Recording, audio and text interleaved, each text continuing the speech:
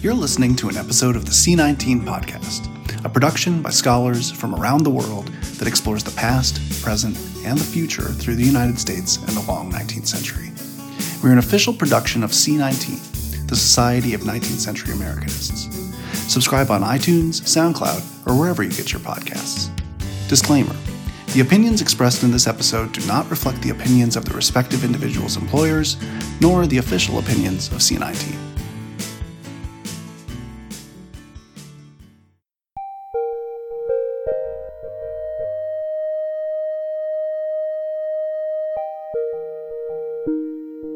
Welcome to Teaching Harriet Jacobs in the Archives. In this episode, librarians and English faculty from Wake Forest University in Winston-Salem, North Carolina, will discuss their work using archival records in conjunction with teaching Harriet Jacobs' 1861 narrative, Incidents in the Life of a Slave Girl. The team was made aware of the papers of William Crenshaw through the Slavery, Race, and Memory Project, an effort by Wake Forest University to recover, understand, and reckon more fully with its history bound up with enslavement and its tragic legacies. William Crenshaw was a founding member of the Board of Trustees of the Wake Forest Manual Labor Institution and its first treasurer. Crenshaw's papers include over 20 bills of sale for enslaved people he held captive. The papers have been the subject of Wake Forest symposia, Slavery, Race, and Memory Project publications, and what we'll focus on in today's discussion, they have been incorporated into instruction in various undergraduate courses. To introduce the panelists, I am Carrie Johnston, Digital Humanities Research Designer in Wake Forest's Z. Smith Reynolds Library, and I also teach in the English department. My name is Ryan Bowie. I am an associate teaching professor in the Department of English. I'm Megan Mulder. I'm the Special Collections Librarian here at the library, and I do most of the subject-specific instruction sessions. And I'm Tanya Zanish-Belcher, Director of Special Collections and Archives. Thank you for joining us today, and I am really glad to discuss these issues with Ryan, Carrie, and Megan. We will be talking about a collection we hold, the William Crenshaw Bills of Sale, and how they were used in Wake Forest courses and introduced to students. I will ask them specific questions, and each of them will have an opportunity to respond. But I did want to give a very short introduction from the Special Collections perspective. Collecting, why is it important? This collaboration should make it clear why Special Collections collects and purchases, when we can, this material for faculty, students, and researchers to utilize in their papers, presentations, projects, and courses. Wake Forest University is a white institution, and the majority of our primary sources and collections are based on the white experience. This makes it even more of an imperative for us to purchase or receive collections which can provide these opportunities for instruction and teaching from a human rights perspective. Special collections can provide access, whether by touching and handling the original document or sharing it online. But, and this is key, we are also able to assist with providing the all-important context. Slavery and all that followed is a painful issue, especially that for those whose ancestors were enslaved.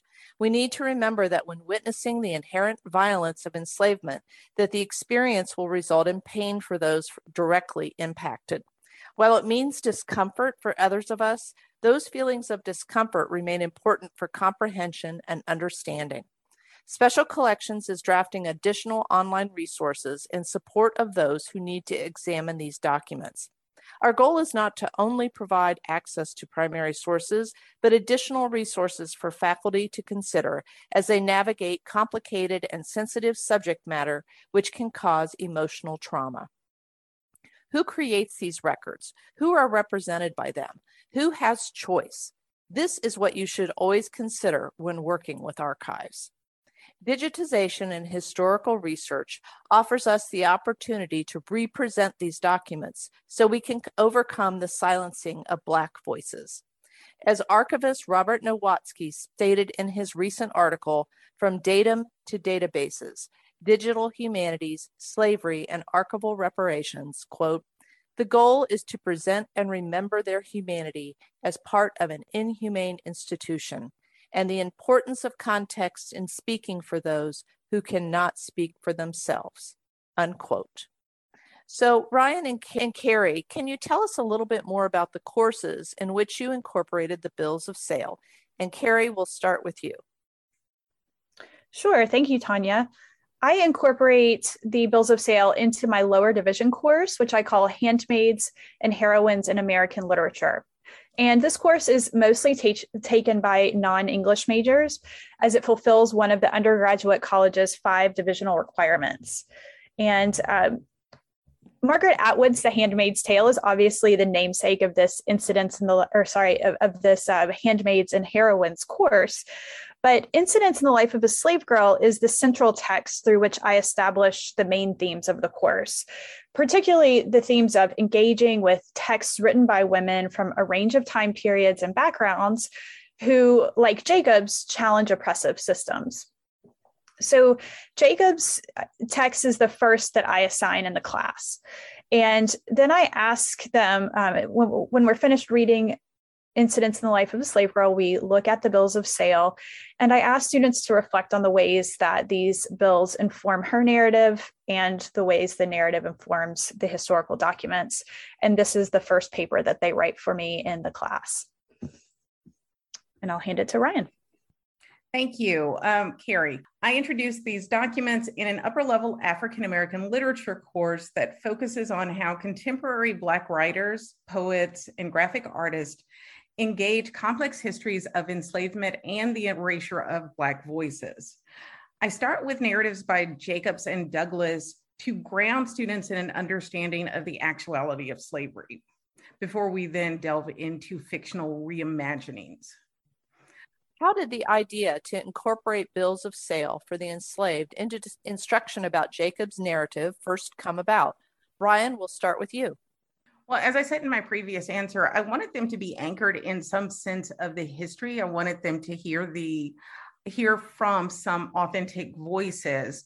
And in particular, I wanted them to be attuned to both the assertions of Black humanity that emerges within Black text, and to put that in direct contact with the casual normative inhumanity as articulated through papers like the Crenshaw papers, where you get the foregrounding of legal and transactional discourses. And from there to move across the semester through the slippery tension between human and inhuman practices, in ways that it was at least my hope would draw from them both kind of the intellectual engagement, but also an emotional engagement with the materials. So the idea to incorporate bills of sale into instruction about Jacobs's narrative came about for me when I first saw them digitized through efforts from our special collections unit in the library. For me, I always struggled to teach the nuance of Jacobs's reaction to seeing her own bill of sale when her employer, Cornelia Grinnell Willis, purchased her freedom. And Jacobs says that her brain reeled when she read the bill of sale. And she tells her audience that she doesn't like to look at it, even though she, of course, loves her freedom. And when I first saw one of these bills of sale in the Crenshaw papers, I more fully understood Jacobs's visceral reaction to seeing the document. And I thought about her call to action to her audience, which she says, my bill of sale will be in the archives so that future generations can learn from it that women were articles of traffic in New York in the 19th century. And I really wanted to answer her call more fully. And that's why I started incorporating those bills of sale into instruction. Although we don't have Jacobs's bill of sale, we do have these other evidence, as she says, that women were articles of traffic. And we are answering her call to action, I believe, when I put these bills of sale into conversation with her text. Megan, can you describe the instruction you provided the students during the special collections and archives sessions? Sure. So when the students came to special collections, they looked first of all at the handwritten bills of sale and a few other related documents from the Crenshaw manuscript collection. And as it was mentioned in the introduction, Crenshaw was a very important figure in the history of Wake Forest. He was really one of the main driving forces behind the creation of Wake Forest College in the 1830s.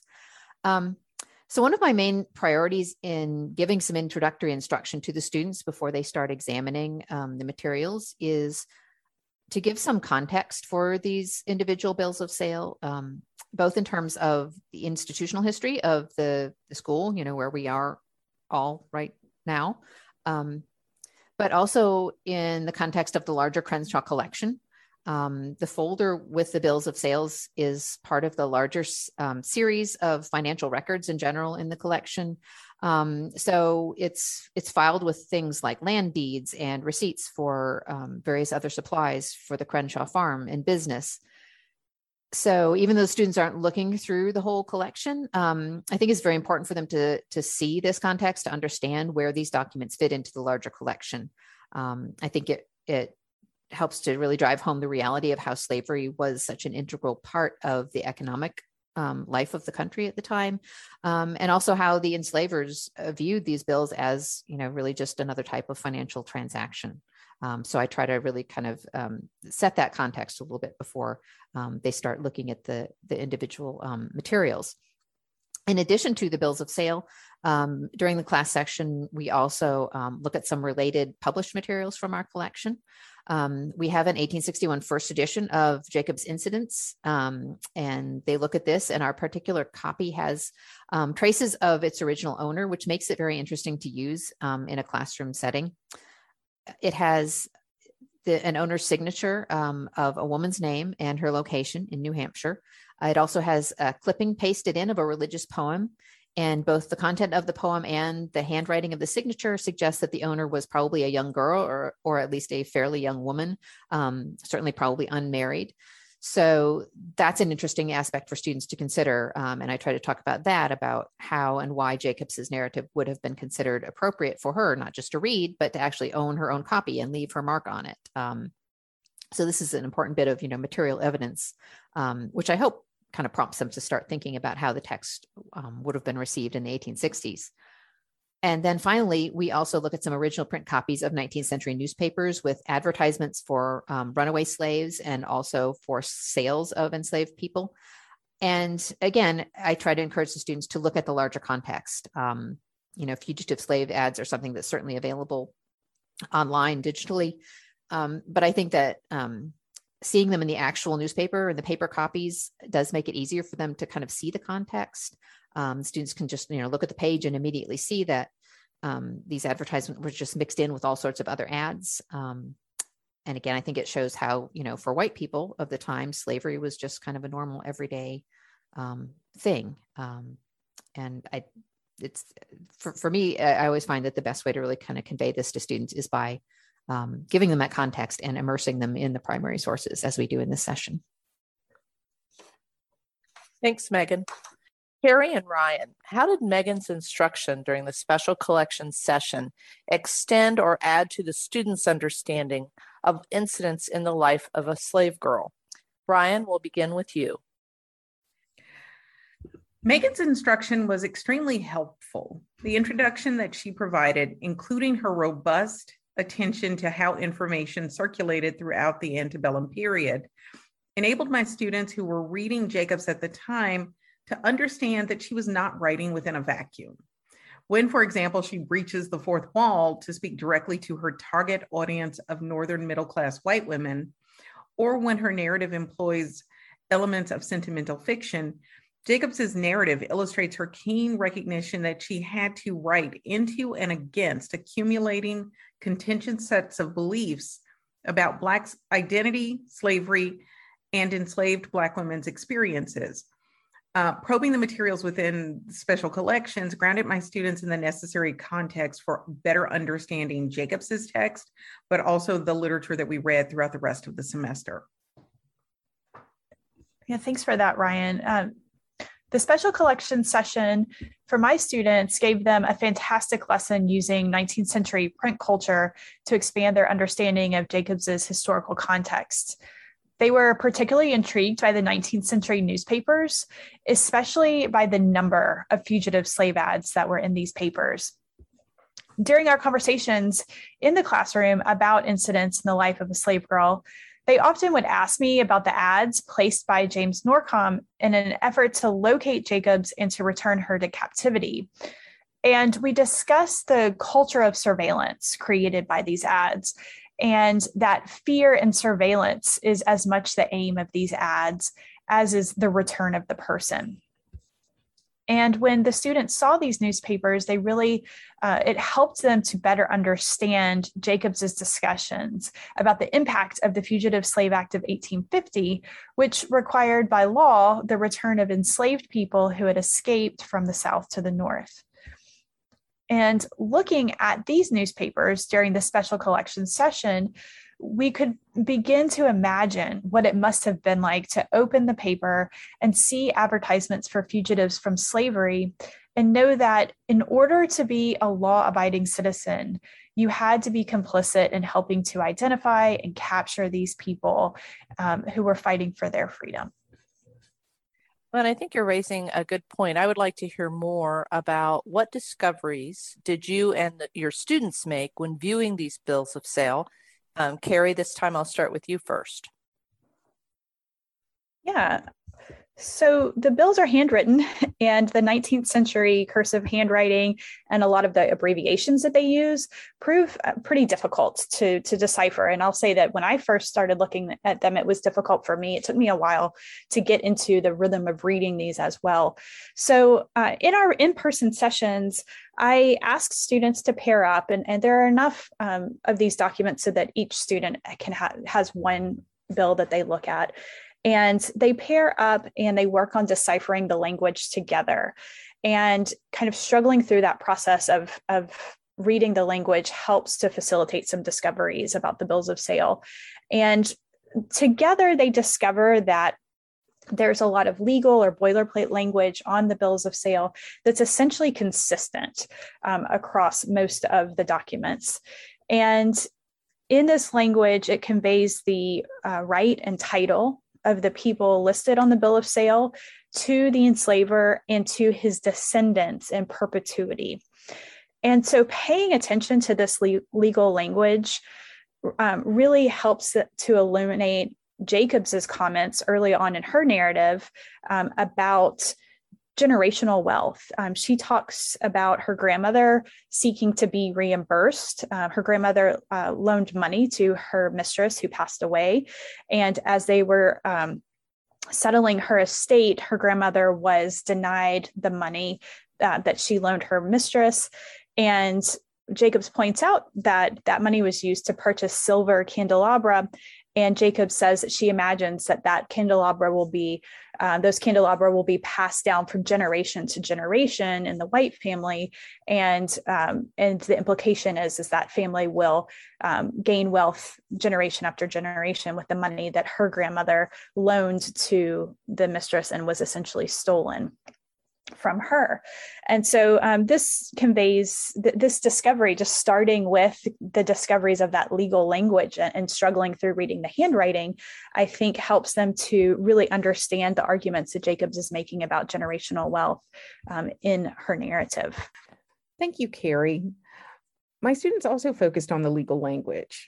And once they understood and could transcribe it properly, they became increasingly more aware of the boilerplate legal language and its implications, in particular, how it gestured to the settled and ordinary practices of selling human beings who could be both individually named and yet continuously denied subjectivities. The other thing that they noted were the dates. Among the repetitive dates were July 4th and December 25th, which themselves obviously have religious and patriotic claims. What they saw through Jacobs's narrative were the myriad ways that pro-slavers skimmed over the contradictions. You could have Mr. Norcom, for example, endlessly proclaim his deep religiosity and morality, and at the same time encounter the dehumanizing ways that he enslaved and persecuted and preyed upon Jacobs in terms of both her desire to preserve her virtue and later through her love for her children. The contradictions between those symbolic dates and the ways that those practices lived became a central piece for my students to understand and to carry forward into later readings.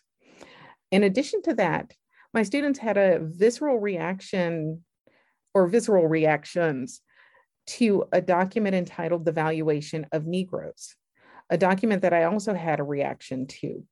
It names the 22 enslaved human beings who were sold by the Crenshaw estate, and across from their names were the assigned monetary values. The names of the people who could not or were not allowed to speak continued through our discussions to be countered by Jacobs's narrative, and in particular through the various ways that she defines her value outside of that dehumanizing frame. Thank you, Carrie and Ryan, for those insights. And I'm curious to hear more about what connections did the students make between the bills of sale and Jacobs' text? Ryan? So for my students, a connection that they made, and I'll anchor it in the opening lines from from chapter 7 of Incidents, Why Does the Slave Ever Love? Part of what they began to recognize as they moved between the silencing of voices that in those documents, right? Because we're not getting the voices, we're getting names and monetary values, not the dreams, not the aspirations, not the relationships, even though we recognize that there are children listed separately from mothers and fathers potentially, and how those relationships are denied, but then they get to put those in conversation with Jacobs's particular precarious relationship to love, right? At the moment that she articulates that in chapter 7, she has come to realize that whatever choices she makes are going to be choices to survive the system, not freely chosen events that exist in her life. And that carries over even in how she has to maneuver and exist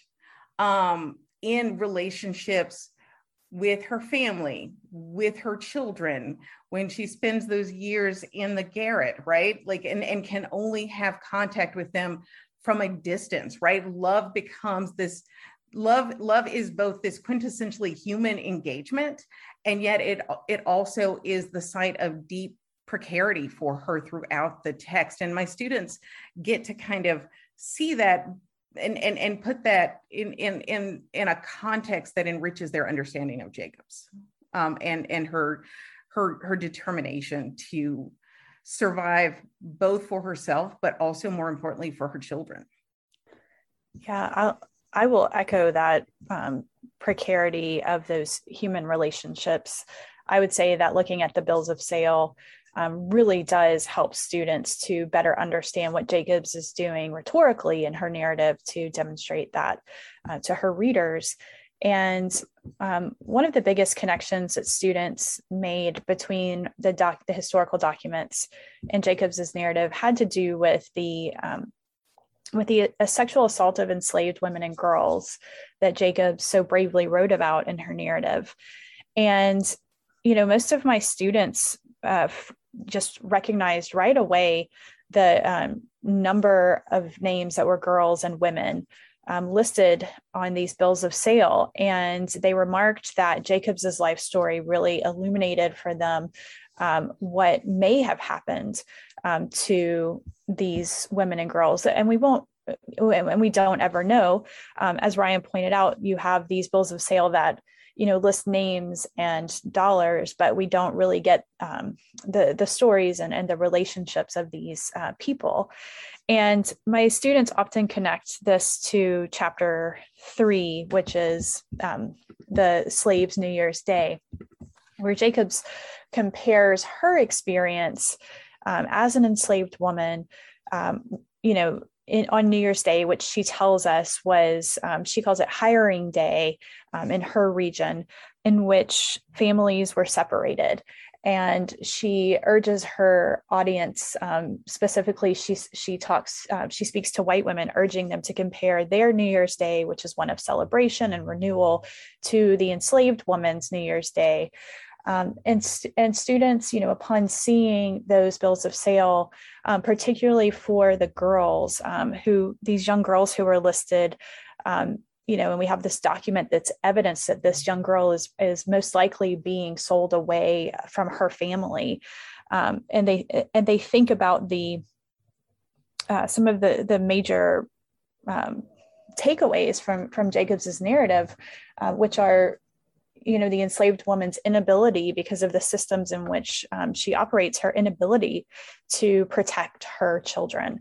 And so the bills of sale really do illuminate these really important points that Jacobs makes throughout the book, and the reason she wrote the book.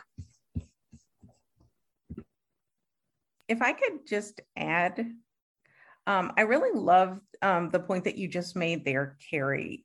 And in particular, in linking it to the later point when she gives birth to a female child who is also, because of the way that the system is structured, now a slave because of the mother's kind of status, right? Mm-hmm. That in some ways, she draws our attention to how much more frightening the conditions, she invites us to understand her fear as a mother giving birth to a female child who will experience potentially future persecution and sexual predation under this system. So how did the two of you prepare in terms of context and or potential trauma for the session in Special Collections and Archives in which the students would view these bills of sale for the first time? Carrie? Yeah, the first time I taught this assignment, I really did not incorporate discussion about the bills of sale into our discussions about incidents in the life of a slave girl until our final day of talking about the book. And it really was in the context of talking about Jacobs's reaction to her own bill of sale. And I told the students, we're going to be looking at similar documents in the archives. We're going to be looking at other bills of sale. And I gave them a trigger warning at that point that these were sensitive materials that provide evidence of human rights violations, but we really hadn't incorporated much discussion about it, or any discussion up until that point. And so when the students were examining their bills of sale in the Special Collections classroom, I realized that brief trigger warning in the class period before just was not enough. And specifically, it was the act of transcribing the bills. As I mentioned before, reading that 19th century handwriting was difficult. It's difficult to decipher. And so they spent a good amount of time trying to figure out what the bills said, and they're transcribing the bills. And copying down that language that is reducing human beings to a monetary value, and also them writing down the names and ages, especially of the younger children that were listed on those bills. I'm not sure that anything could prepare anyone for that experience. And so, to be honest, I still wrestle with the ethics of the assignment, particularly asking them to transcribe the bills. So one alternative is for me to transcribe the bills for them and to provide those transcriptions so they won't have to actually write down those exact words that are on the bill. But since the first time I taught this assignment, I've changed my instruction to better incorporate discussion about the bills into our discussions of Jacobs's text. And we talk about the fact that very little exists in terms of written records about people who are enslaved. And I emphasize those moments in Jacobs's narrative in which she says that she's writing for the many girls and women who are still enslaved. And this preparation, I think, doesn't necessarily diminish the visceral and emotional response of looking at the bills in person.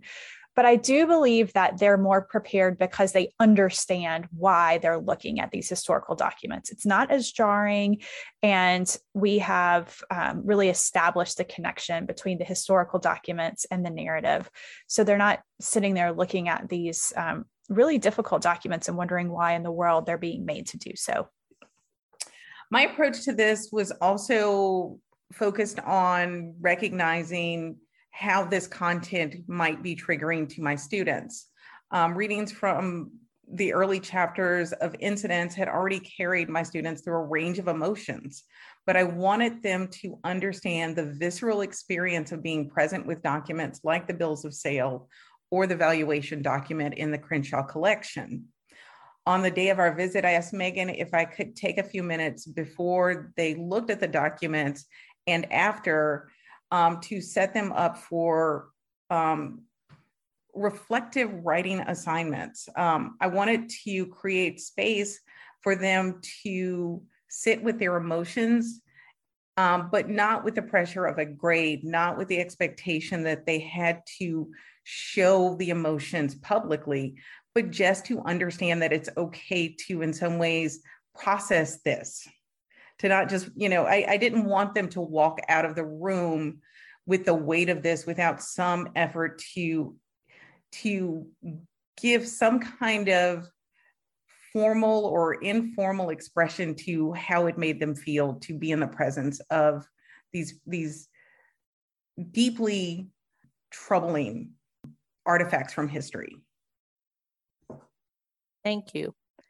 Carrie, you briefly mentioned the ethics of this assignment. And would you and Ryan please expand further on this issue? Ryan, starting with you.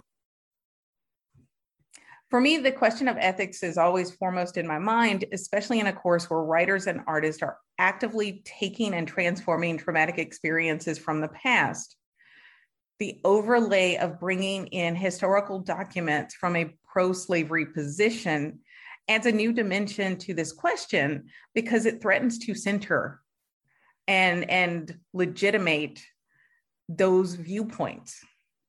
That, of course, is not my intention, but that is always a concern as I enter into conversations with students about what they represent, why we're looking at them, and how we can use that knowledge to better understand ways that Black writers over time, but certainly slave narrators like Jacobs and Douglass are writing into and against those ideas. Thanks for that perspective, Ryan. And I love the way you put it, writing into and against those ideas. And when I teach Jacobs, I'm always thinking about the ways that she's writing into and against prominent ideas about particularly women who are enslaved. And so when I reflect on the ethics of the assignment, I really think about how this assignment affects students differently. I've had a few Black students share with me how traumatic it is to see these documents. And I've had many white students say that the assignment impacted them in ways they didn't anticipate on an emotional level and in a visceral way. But from what I can tell through my observations and also through my conversations with different students, it just really does not compare to the trauma experienced by the Black students in my class. And so seeing the disparity about how, the disparity between looking at these documents, how it affects Black students versus the rest of the class always makes me second guess the assignment. And I have given an alternative assignment to a student who expressed to me the difficulty of writing about these documents that attest to the human rights violations that her ancestors experienced. But I've also changed a few things about the way that I teach this. And Ryan, I appreciate you saying that about letting the students reflect on how this is affecting them. At first, I didn't have that in my assignment, and I actually changed it when we went online during the fall 2020 semester. I felt so distant from them in the online teaching context that I gave them some time to reflect without having to be graded on it, on how looking at these documents made them feel. And I think it really did change the tone of the assignment because they were given that space to write about their emotions and to put their feelings into words. And it was really great to be intentional about that. And I think before, when I wasn't very intentional about talking about the visceral reaction, it signaled to them that this was purely an analytical assignment. There was no place for emotion, and that was not my intent at all. But I always continue this assignment really because of the volume of comments I get in my teaching evaluations at the end of the semester about just how much these bills of sale conveyed the importance of Jacobs's narrative. And the fact that they're remembering the very first book we read from the semester and talking about specifics about that book in their teaching evaluations says to me that the bills really do help them focus on what Jacobs was achieving through her text. So Carrie, I loved hearing you walk through your process of approaching teaching these documents, your recognition of the way that it lands disproportionately for some students over, as opposed to others. And what's interesting is it reminded me, and I didn't introduce it at first, but it reminded me that I had a conversation with a student of color ahead of our visit who initially said they didn't want to go, right? That they didn't want to it wasn't that they did not want to do the work for the course, but they didn't want to do it in a crowd. Yeah. And in that moment, right? Like you're talking about different approaches and options. And I gave that student the option of going separately and requesting the content and looking at it with some measure of privacy so that they could be emotional without it feeling like it's on display for everyone else in the room to see. That student actually didn't take me up on that ultimately and came to the class, but it also brought attention for me to the fact that I need to create those kinds of options. Thank you, Ryan, for sharing that idea about accommodations for this assignment. I think that's an excellent way to conclude our discussion today. Many thanks to everybody here, Tanya Zanish-Belcher, Megan Mulder, and Ryan Bowie. I'm Carrie Johnston, and we just would also like to thank Brianna Durr of Wake Forest Information Systems for her behind-the-scenes work today, as well as the C19 Podcast Subcommittee. Thank you for joining us for this discussion on teaching Harriet Jacobs in the archives.